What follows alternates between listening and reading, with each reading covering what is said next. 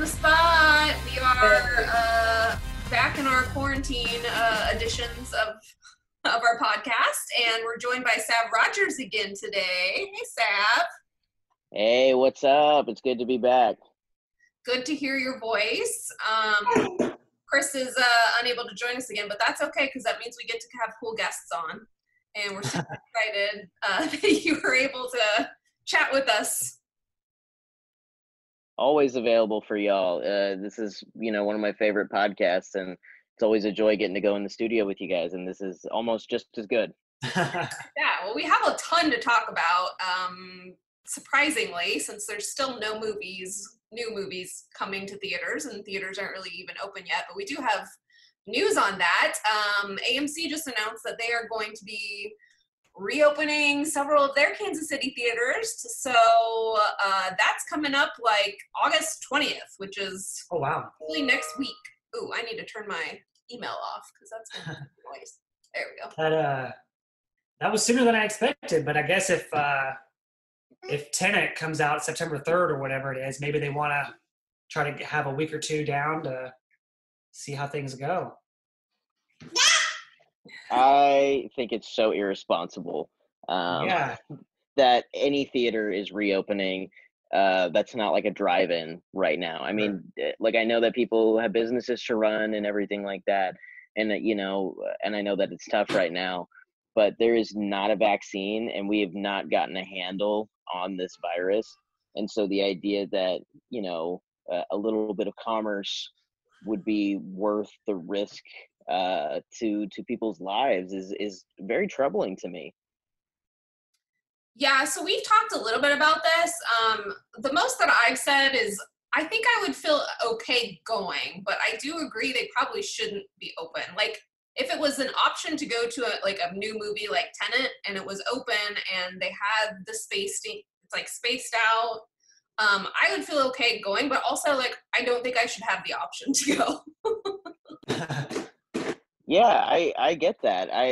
Like, the most that we're doing right now is that we're going to go to the drive-in and stay in our car and not roll down our windows. And, maybe I'm overly cautious here, but, there was a new study talked about in the New York Times just yesterday, how it's not exactly 6 feet that, keeps you safe. Like, they were able to capture a live virus more than 6 feet away. It could actually be up to, like, I believe it's 16 feet, the New York Times article said. Mm-hmm. And so, as much as I miss going to the movies and I want to support our industry and support movies by filmmakers, I don't think it's worth the risk to human health right now. We are in a severe crisis that does not have any kind of real support from the government because it's peddling these anti-masking theories, right? Like, I just don't think it's safe to do right now. And I tweeted this, that I think that this would be a great reopening strategy by AMC once there is a handle on the virus or a vaccine that is accessible to the public, right? So I think it's a great strategy and it's great programming, but it's a terrible time to do it. I don't know why. I mean, I do know why, that they're trying to push reopening. I know why, but I don't think it's responsible. Yeah, if we were seeing more of a decline, like a drastic decline, I would be at least a little bit more okay with it, I guess. But because we're not even seeing that, it is surprising, especially these big companies that. I mean, I know AMC has had some trouble, but it's one thing for a small local theater to need to reopen so they can get by, but it's another for these big corporations. Yeah, Cinemark 20 in XD, they're opening August. Wait, what's today? I think was that the 15th. 14th, which is tomorrow. What I don't get, like, so AMC and like Cinemark too, they have huge parking lots, and Walmart is even doing like these parking lot drive-in type shows. So I don't know why they wouldn't do that, because they're the movie theaters, and you see like Walmart's popping up doing this all over the country where they're having different show times in their parking lot. So I don't know why instead of opening your theaters, you wouldn't just take advantage of that huge space they have out there and do something like that instead. I agree. I think that there are so many innovative ways for the movie going public to be able to interact with these major chains that have more resources than the local ones. And if you really can, trying to keep your business and stay profitable during a pandemic, then you need to offer something that is accessible to the people who are going to be hurt by that pandemic, if that makes sense. Mm-hmm. Yeah, I still like if I knew that there was a movie that I really, really wanted to see in theaters and I was wearing a mask the whole time and it was spaced out, I would feel okay going just because I don't feel like I'm any safer in a grocery store.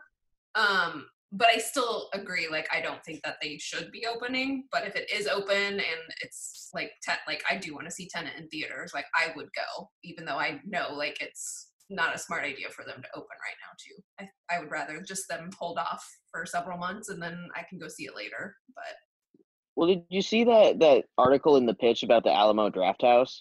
Yeah, I was reading that yesterday. I didn't. Please Insane. summarize. So basically, the article, with great reporting by the pitch, talks about how terrible the employees of the Alamo Drafthouse in Kansas City have been treated. Whether it was not getting time off for injuries and being forced to climb, 5 flights of stairs with a broken ankle, or like the sewage issues that they had, but also sexual harassment, things like that. It's really horrible. You should read the whole thing to really I've heard check it out. about Alamo for like a year now, so this is not surprising.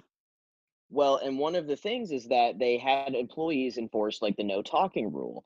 And one of the things that happened was that there were a couple of female employees there who were basically like assaulted by men who they asked to like not talk during the movies. Like one was like punched directly in the chest. They had to be like had to have other employees take them to their car because of their sense of safety. Like they weren't allowed to leave work after like they were assaulted at work. And so my thought is, how are you going to get AMC employees to enforce these these anti-maskers? You know what I mean? People who want to go back to the movies but won't wear a mask. It's dangerous for them because we don't know if they're carrying the virus. That puts them directly at risk, in my opinion, when you're asking predominantly teenage employees to tell adults like, hey, you have to wear a mask. Like I think it's a situation where they're very much at risk. Yeah. No, I mean it's really, really hard to enforce those things. And yeah, unless they just start kicking people out who aren't following the rules, which I don't see them doing, because you're asking 21, 22-year-old kids who are working at the theater to kind of stand up, and they're not going to do that. So yeah, I don't know what the solution is. Really just don't open until it's safe, or do the parking lot stuff. Yeah, I mean, I want to go to the movies really bad. I mean, I only got to see Birds of Prey in theaters 4 times, guys. Oh so my gosh, that's not enough. That is not enough by my standards. No, but I miss going to the movies, but I just don't think it's worth putting people at risk. I think people are way more important than movies. Maybe that's a surprising opinion coming from me, because that's all I talk about. But I think it's I think it's way too premature, and I think they have these great programming initiatives, but at what cost? Yeah, I agree with you. I totally agree with you. And I'm fine. Like, I honestly don't, I'm fine if we don't get another new release movie I mean, we're getting stuff on VOD, which is, kind of satisfying the need to see something new. But yeah, if like I didn't have a movie to see in the theater for another year, it'd be sad, but it's fine. I could handle that. It wouldn't be the end of the world. There's plenty of good things that I have wanted to go back and watch, classic films and really good TV shows that are still coming out. So I don't feel like I'm not getting anything to watch. I feel like there's plenty of stuff out there. So it wouldn't be the worst thing in the world, but. Well, have you seen this thing where they're putting like the new releases on like exclusive platforms? Like I think Black Widow is going to be available on Disney Plus exclusively, but you have to pay $30 to watch it. Yeah. Like I'm curious as to what you guys think about that. Oh yeah, I think it's Mulan. So that's a strange one. I know Mulan is doing it. It's weird because they're kind of asking a lot. Like it's a lot of these other films have been $20, but for Mulan, you not only have to have Disney Plus, but then you pay $30, and so it's sort of strange. And that if anything makes me nervous. Just like how high are the prices going to keep going? I guess for these big movies, like. If they decide to put James Bond on VOD, is that going to be $30-$40 because the studio wants to make as much money off of it as possible and no people pay it? I mean, I'm excited to have these new movies because there's obviously so many that we haven't gotten and won't get. But I mean, $30 is quite a bit. And you don't get to keep it, right? It's just to rent? I'm pretty sure it's just to rent. Yeah, it's a one-time viewing thing, I think. Yeah, my wife and I, we've been able to make the argument, like when Trolls came out, if we would have taken us and our 4-year-old to the movies, plus snacks and popcorn, it probably would have been more than $20. And then we got it for 2 or 3 days and Sadie watched it like 4 times. But even, again, once you start climbing and it's $30, and I don't even know if that's something my 4-year-old would have been interested in. So then you're thinking, I don't know, it just seems like a lot to, like maybe it's not quite evening out as much as others. It feels like a steal if you're watching with multiple people, but if you're like me and I'm like the only one in the house who may be interested in watching one of these movies, it's like, man, I got to pay $40 just to watch it by myself, and I got to provide all the snacks and food and all that. That's a great point. I'm providing myself with the snacks and food. Yeah. I don't know that I would... I don't know that there's a movie that I would pay $30 to watch at home. Like Tenet, I want to see, but I definitely will wait to see that in the theater. I mean, if they put Black Widow on Disney, if they are doing that, of course I'm going to pay $30 to see it. There's definitely some movies that I would do it. It's just like, I would do it kind of begrudgingly. Like even Bill and Ted 3, doing the VOD thing, I'm really excited, and it's like the weekend of my birthday or whatever, so I'm obviously going to make a thing of it, but I'm going to do it kind of begrudgingly when I put in my, my info. Yeah. It's a lot of money. I mean, Marvel knows that we're going to keep watching these movies, so it's not like, it's not like it's an option. Like if they put Star Wars on there, imagine how much money they would make. You know what I mean? Yeah. But I do question, is there a movie that I want to see that badly? And I think I got spoiled by like the Movie Pass AMC Stubs model, where you pay X amount of dollars and you see X amount of movies per week or per month. Mm-hmm. Yeah, we were definitely spoiled before, that's for sure. And I do feel bad for these theaters that are literally just trying to make money. But at what point do you just say it's a wash? This whole year is a wash. Like, stop trying. It's not going to happen. Let's all just cancel it and hold off until things start to normalize a little bit. I don't know. But it's like, well, we'll try to open and see how it goes. And I can almost guarantee you it's not going to go very well. Right. I mean, and I want to support theater exhibition as much as possible, but I'm much more interested in focusing on, the little guys that aren't getting, the huge PPP reliefs, the relief, packages and whatnot.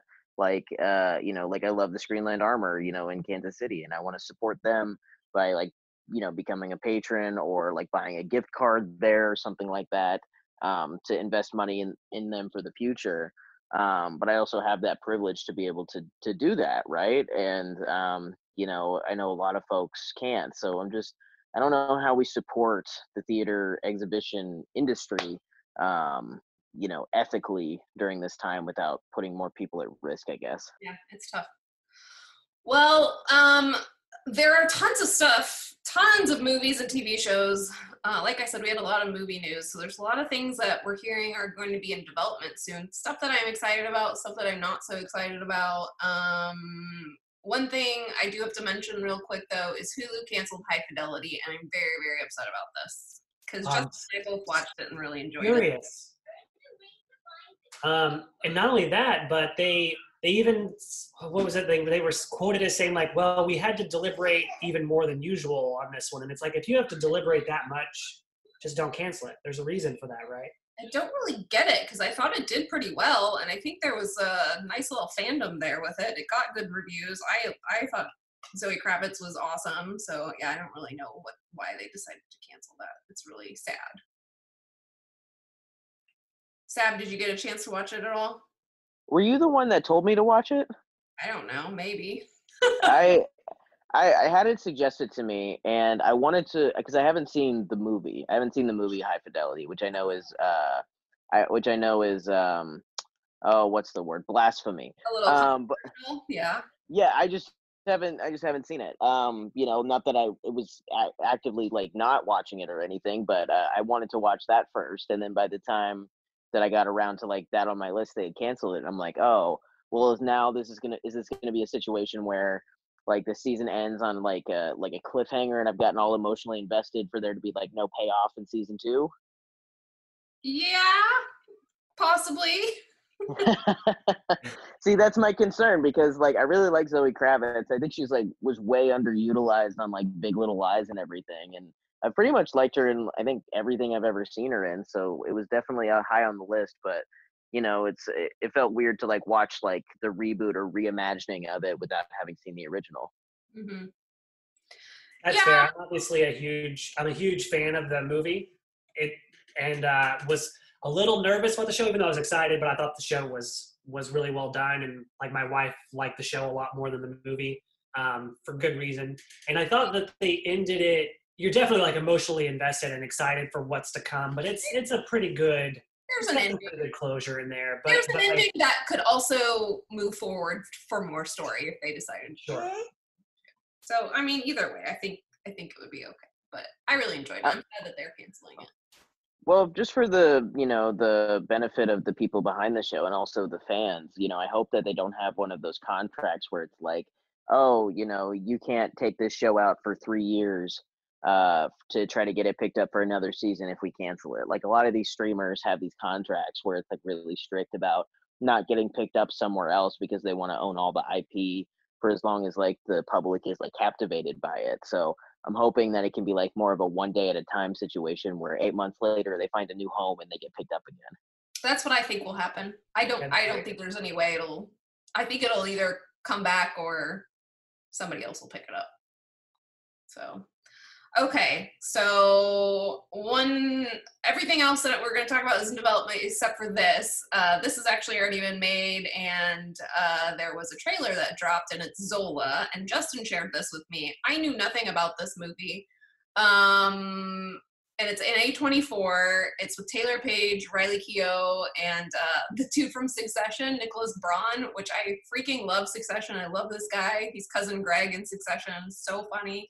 But this whole movie is based off of a Twitter thread, which once I read about it, I went back and read this Twitter thread. And I think it was from like 2000, I don't remember. Maybe it was like 7 years ago or something like that.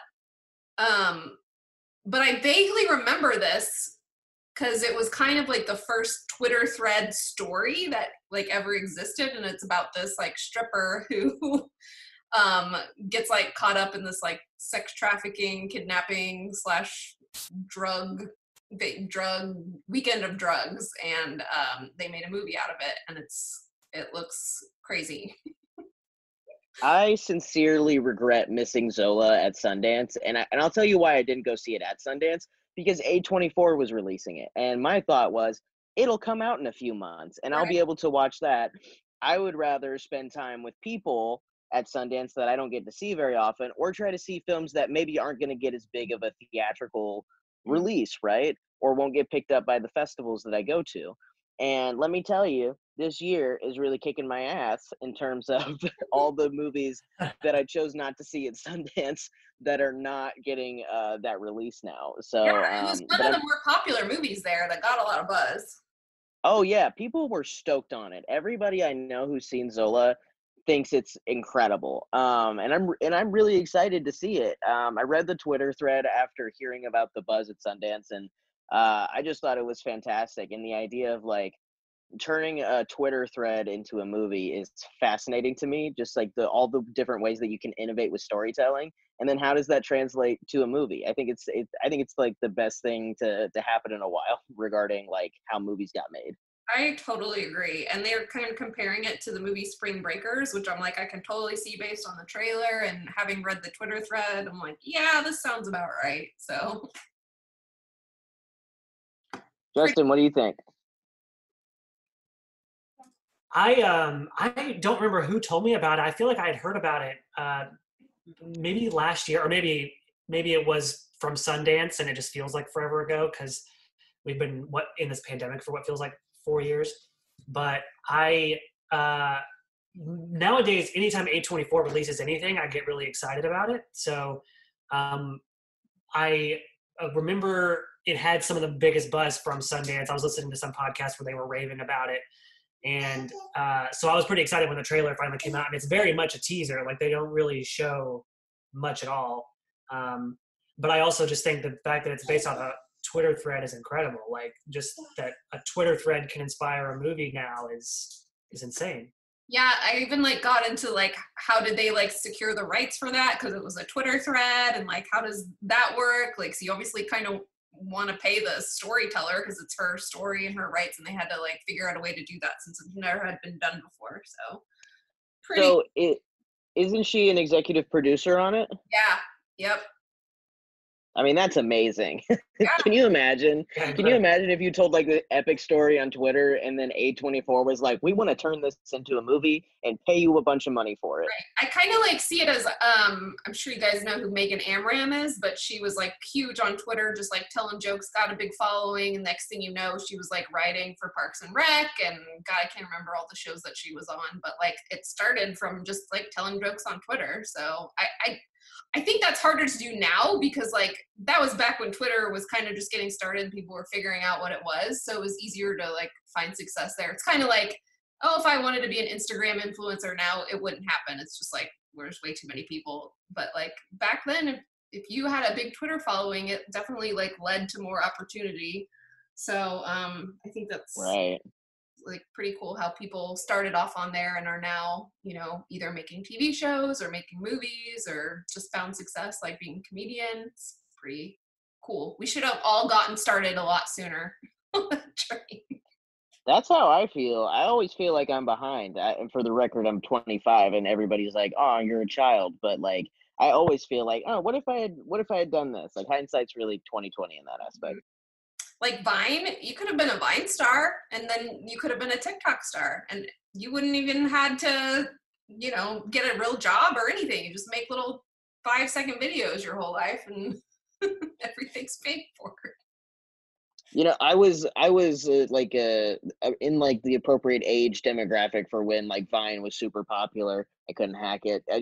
You know, it's such a specific form of comedy, and so is like, you know, and so is TikTok. Like I don't understand like how people are good at it. Like, it's just beyond me. Like, I feel like people who can innovate on those platforms deserve a little more respect than they get, but not like, you know, lip syncing videos in general or anything. But you know what I mean? But like, look at Sarah Cooper. She was able to take like, you know, her Donald Trump like videos with her like facial expressions, and now she's like getting a Netflix stand-up special. I mean, that's incredible.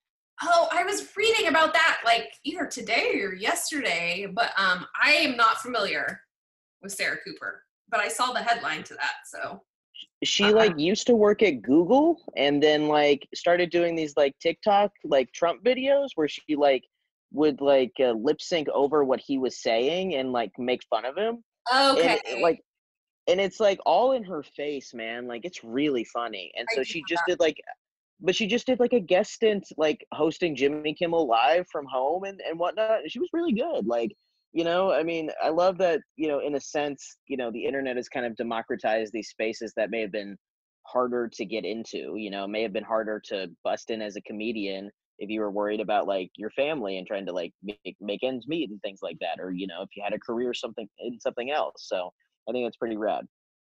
Yep, me too. Well, I don't. I think the Zola trailer just said coming soon on Netflix. I don't remember if they actually set a date, but Hope it is soon. yeah, I don't know that it set a date. I think it was Netflix too. Now I'm like totally spacing out and forgetting what the deal was with that movie, but Yeah, hopefully we will get to see that and review that soon. Okay. Yeah, I don't think it's anything. I think that it's just a coming soon. I'm not sure. It was There's Netflix though, wasn't it? I didn't think it was. No? Maybe I'm Is it just VOD? Yeah, I don't know. I'll have to look that up at some point. Okay, let's talk about some of these things that are just announced in development. Dirty Dancing. No, thank you. What is that noise about? Justin, you're on mute. sorry. I am baffled. Why do a Dirty Dancing sequel without Patrick Swayze? No, I I don't. don't get it. So yeah, that's the news. It's going to be Jennifer Grey is starring and executive producing in a movie, and it's this is okay. So it's the Warm Bodies director, and I do really like Warm Bodies, but that doesn't make sense for Dirty Dancing to me. Yeah, I like Jonathan Levine, the director, a lot. I'm happy to see Jennifer Grey doing stuff again. Uh, I loved, obviously she did so many things that she made in the '80s and stuff that I love. But yeah, I don't know, like how you do it without Swayze and those hips. I don't get it. He's like 60% of the draw to that movie, and he's no longer with us. And I don't want to see a Dirty Dancing that doesn't involve Patrick Swayze personally. So I'm sure there's some sort of story that they either have or can come up with that will be really interesting. Like maybe she just returns to although I don't think that those things exist anymore. So I don't Yeah, it know. was like the Catskills. Yeah, I don't know. Definitely, like I don't think people like take family vacations like that anymore. Is she going to be like a dance teacher that's like I just like I don't want to see it. I don't need it. I'm very upset about this. I hate when they take like classic just like awesome movies and try to make something out of it. It's very upsetting. Sav, have you seen Dirty Dancing? I have, and I like it. I like Dirty Dancing. You know, I try not to judge these press releases too hard because sometimes I end up eating my words, or I feel vindicated in my initial opinion of it. But I always try to wait for the movie to come out before I judge too harshly. Even if I do agree that I don't understand just from that press release like why they would do a sequel or anything like that without Patrick Swayze. But Several. I'm excited. I'm excited to see what direction they take it in. But didn't they just do some kind of like reboot of Dirty Dancing with like Abigail Breslin? There was like Dirty Dancing, Havana Nights, and then like another one. I don't know. I pay no attention to them because like it's just too classic of a film for me to like even want to see anything else. They did one of those live musical things on Fox, I think, that had Abigail Breslin as baby. And apparently it was terrible. I never watched it. But. I didn't even know that was a thing that existed. I knew they did like the Havana Nights one, which had didn't have anything to do with Jennifer Grey or like. Well, so there's like a super funny story about that. How like somebody was like, apparently somebody wrote a screenplay about like competitive dancing in Cuba or something like that, and it got turned into and warped into Dirty Dancing 2 Havana Nights. Yeah. So it's like not even like it was like this guy wrote a script, I guess, and then kind of got bastardized into a Dirty Dancing sequel that was like a direct to DVD release. Yeah, I also hate when that happens. It's like, oh, let's just slap the name of the popular thing on it so people will go watch it. When it's like, if you just focused on doing your own thing and like being creative, like maybe it would have worked out better for you. I don't know. I just don't want that movie to be touched. It's the same thing as like if I hear anything about Back to the Future or any of those classic films, it's just like, no, stop, they're fine. Like we don't need more. There's just no reason for a sequel. The story was told, it was perfect the way it was. Like I don't need to know what happened next in that one. As somebody, I have a little more empathy, I think, than I used to for like reimaginings and reboots now, because I'm working on something that would be a reimagining or a reboot of something. I can't get into specifics or anything, but it's definitely made me like soften my position a bit where it's like, this does have like merit sometimes. Hopefully people will think that. Well, now I'm very intrigued. I'm also very much in the camp of like, let's let's reboot and revamp things that were like good ideas that maybe weren't executed well, or I don't know, maybe just something that hasn't aged well. I don't know, like why touch these perfect things? But Yeah. Because I was very hesitant about a Blade Runner sequel, and then I ended up loving Blade Runner 2049. So it happens. Yeah. I feel that. What do you guys think about MacGruber? MacGruber has been ordered to a series at Peacock, and it's definitely has, what's his name, Will Forte attached, but don't know if Kristen Wiig is coming back in her role. But I am all down for more MacGruber stuff. I I had watched MacGruber for the first time, I think, like last year, after like enjoying like the SNL sketches. So I'm curious as to see like what's the new direction, how can they extend the joke, or like what does it look like in 2021 or 2022 whenever it comes out. Hopefully Kristen Wiig would be back because she's so brilliant in everything she does and just elevates everything.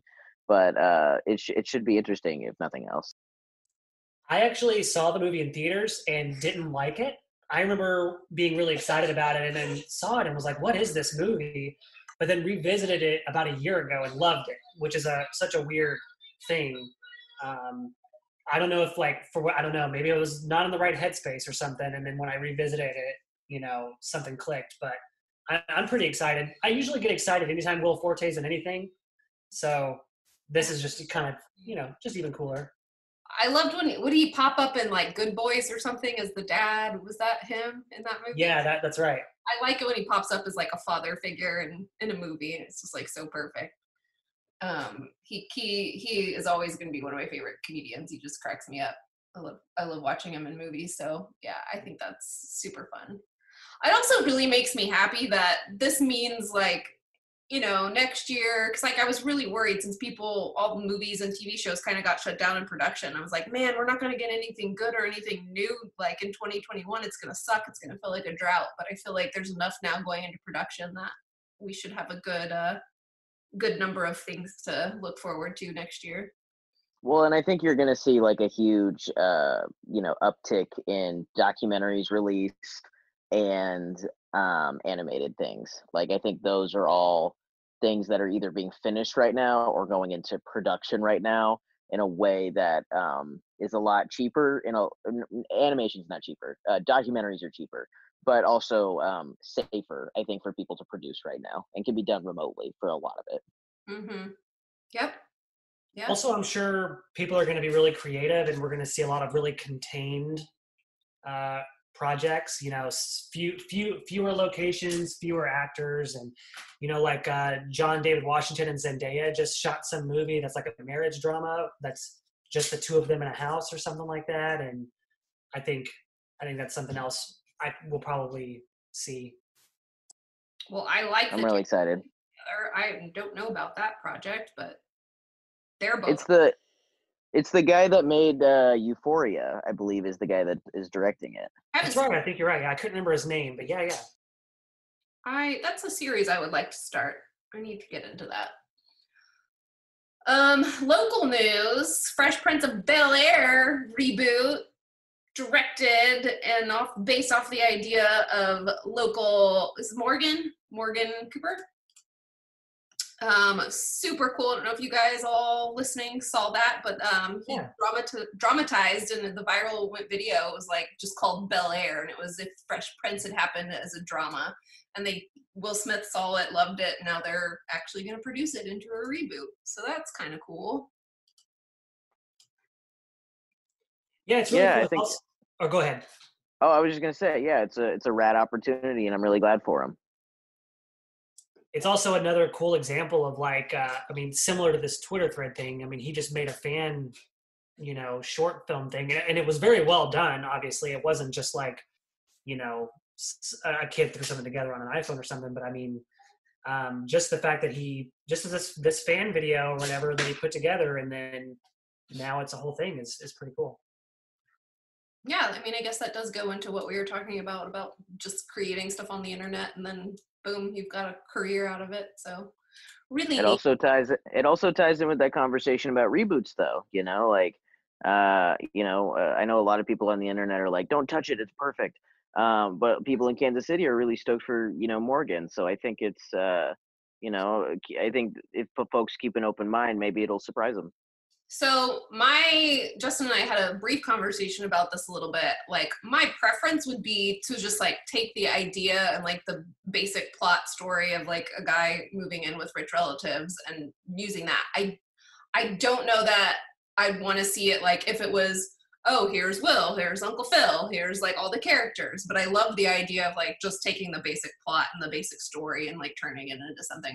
I don't necessarily know that I'd love if it was like the same characters, because like Will Smith is the Fresh Prince. If I saw somebody else playing that, I think it would feel weird to me. But again, you're right, keep an open mind and just see what we see.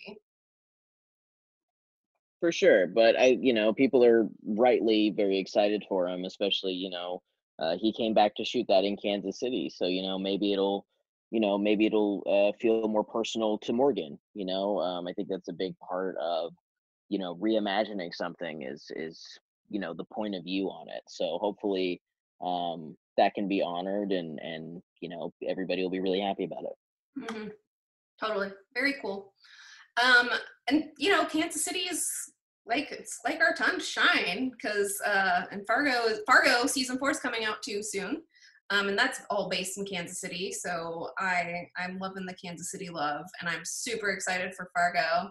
I think I'm caught. I can't remember. I didn't see the Fargo with the season. It must have been season 3, the one with Obi-Wan Kenobi. What's his name?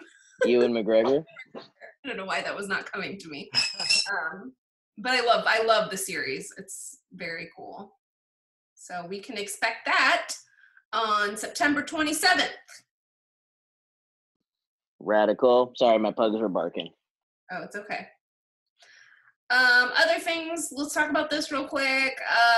So Jason Bateman is coming up with a TV show called Super World, which sounds super fun. And he's teamed up with the guy from Game Night, which was one of my like surprise hit comedies, like that I didn't know that I was going to end up loving, and I super love it. And it's a story that takes place in 2038 in a world where everyone has superpowers except for one person. But Jason Bateman is not acting in it. He's directing it. But he's a great director, so I don't know who's acting in it. I think the idea is so fun. I love when, because obviously superheroes are, in superhero films, TV shows and everything is still huge. So I love when somebody comes out with these kind of fun takes on it, and I love Jason Bateman, so it's really exciting. Sounds like Sky High, kind of. I don't know, it's probably not Sky High. Sure. Like, just like that idea of like the superhero world or whatever, where people have all these powers and stuff.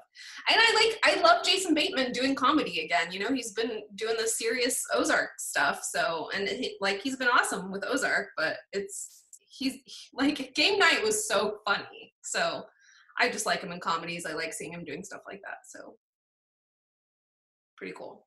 And then the other thing, we got Martin Scorsese is signed on to do some more projects for Apple. So he's currently working on Killers of the Flower Moon, the Leonardo DiCaprio and Robert De Niro show based on the novel or the true crime book. So more Martin Scorsese doing TV film projects for streaming services. I'm down for any more Scorsese we can ever get. So yeah. This is very exciting for me, at least. Yeah, agreed. All right, last thing is Allison Brie and Dave Franco said that they wrote a entire rom-com in quarantine, and adorable, first of all. Second of all, yes, please. And third of all, why are there not more rom-coms? Like, I'm very sad that rom-coms kind of went away for a while, and I'm very excited that they're coming back.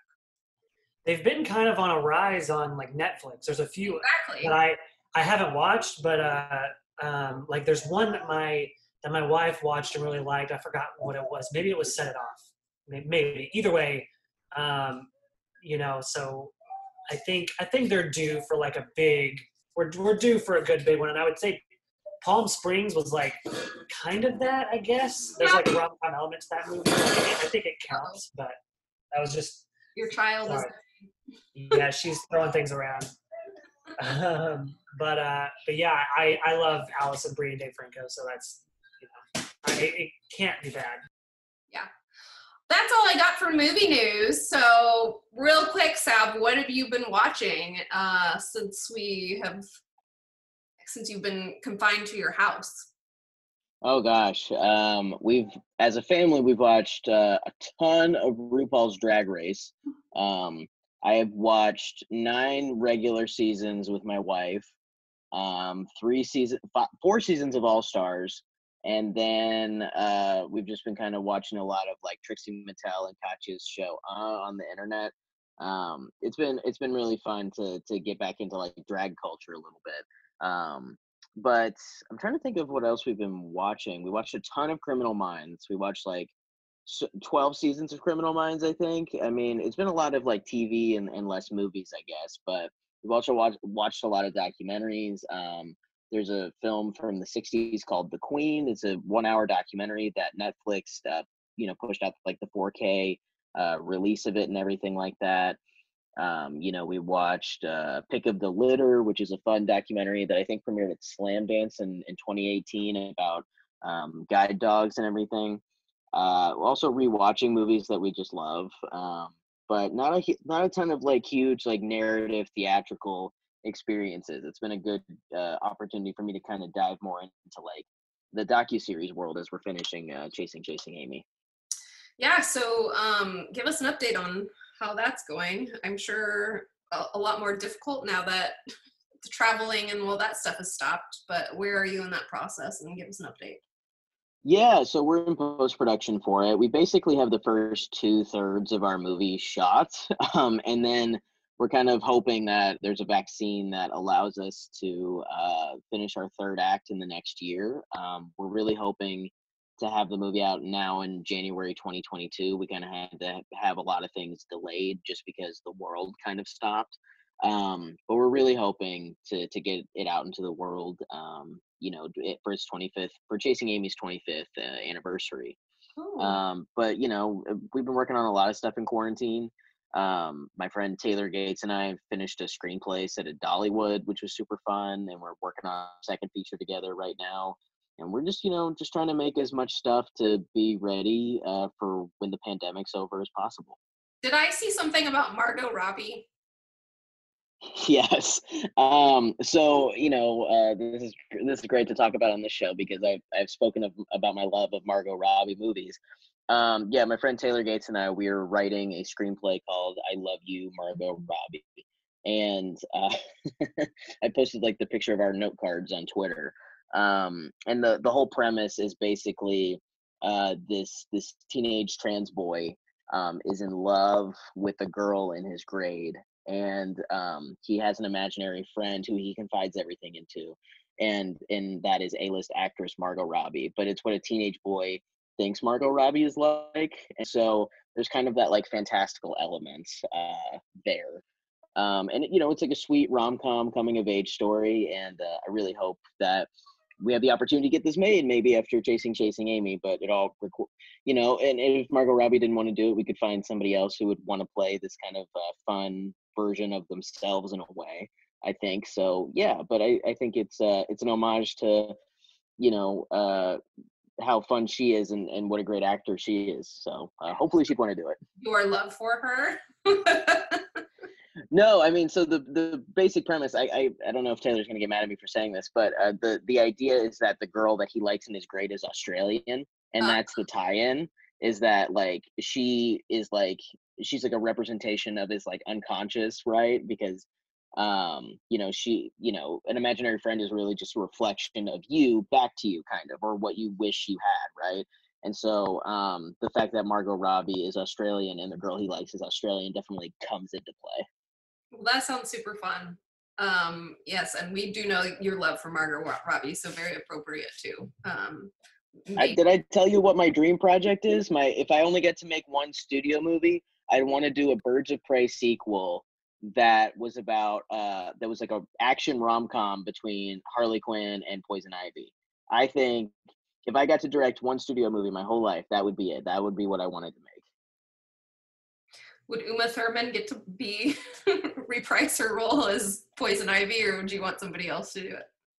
I'm totally open to that. I'm open to anything. I mean, I don't think she'd want to, but if this was a thing where she like wanted to take her power back or something like that, because people don't give a lot of respect to the Batman and Robin movie, though I think it's terribly fun. But no, I mean, I just think it would be. Have you seen like the Harley Quinn series on HBO Max? I've watched 3 episodes. I was going to ask if you had seen it because I've seen 3 episodes of it, and it's great. It's a fantastic show. And so I think, I would be pulling a lot from there in that dynamic, in that characterization of Poison Ivy to make it work. I think it's a fantastic show. I hope they renew it for season 3. I think it's one of the best animated shows I've ever seen. And it really builds on, if you like Birds of Prey or if you like the Harley Quinn comics, like I think it may be the purest form of that character, not bogged down by like movie studio politics.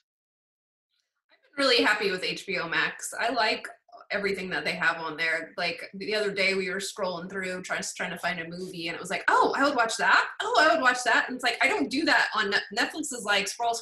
What can I watch? And like HBO Max, I had a list of like 6 or 7 things that I wanted to watch that night, just scrolling briefly. So I think they have a lot of good content on there. I'll have to. Yeah, their library is huge. It's almost too much. It's kind of daunting. Like I get too indecisive now. I've got too many options. There's like a really good amount of just like classic movies or like a nostalgic 80s movies that I haven't seen in so long that I was really happy to see on there. And HBO is always turning out good series too. So you'll have to check that out. That's cool. I want them to strike a deal with Roku, by the way, because if you have like a Roku TV like I do, you can't watch the HBO Max app because they haven't struck a deal, because neither one of them is happy with like any of the business side. So I have not been able to fully enjoy the benefits of HBO Max, and they took away my HBO Go app. Yeah, they did do that. We had HBO Go, and it's like, nope, you got to switch over to Max. So that's how I feel about Peacock. Their library is good, but not only do their movies have commercial breaks, which is kind of frustrating. That's not just like a commercial at the beginning. They actually stop the movie 3 or 4 times for commercials. But I can't get it on my smart TV. It's only available on some smart TVs. And then there was something else.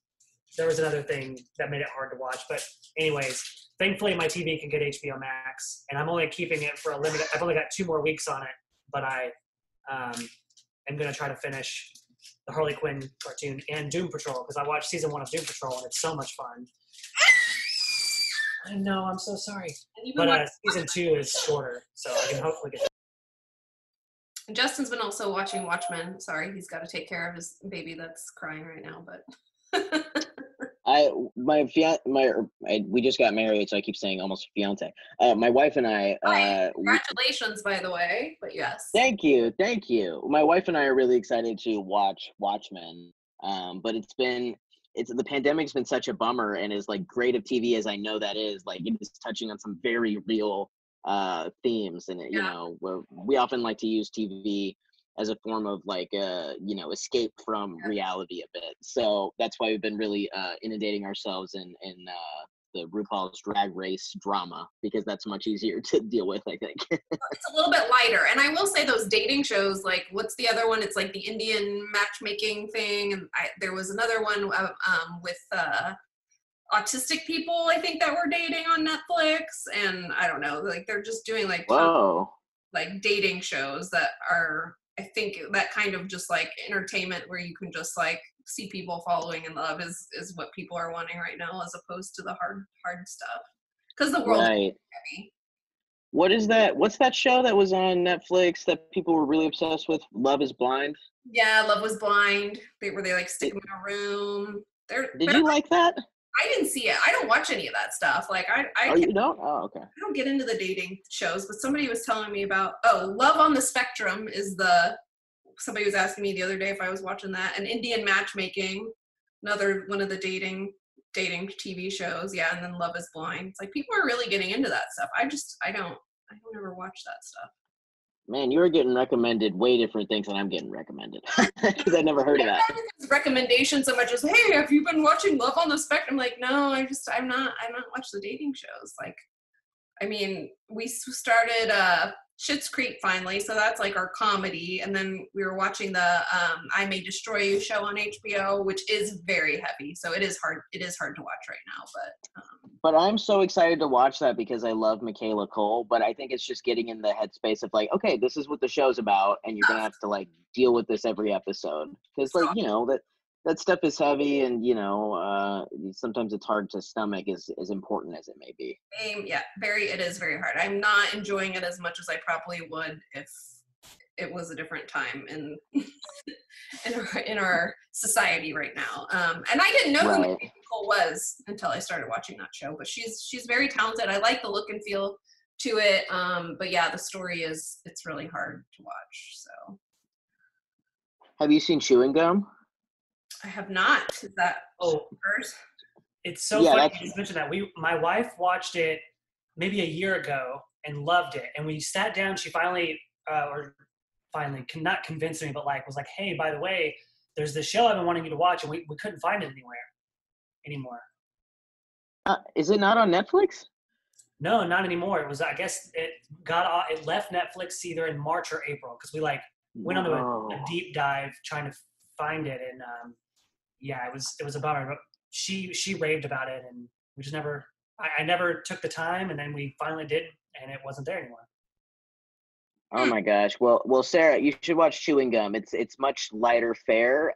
It's pretty tonally similar to Fleabag, which I think, you know, Chewing Gum kind of blew up first, and then Fleabag like came out with a similar thing, was able to capture the zeitgeist specifically in season 2 in like a different way. And Chewing Gum was already done at that point, but they're kind of similar in that they like break the fourth wall, talk to the audience.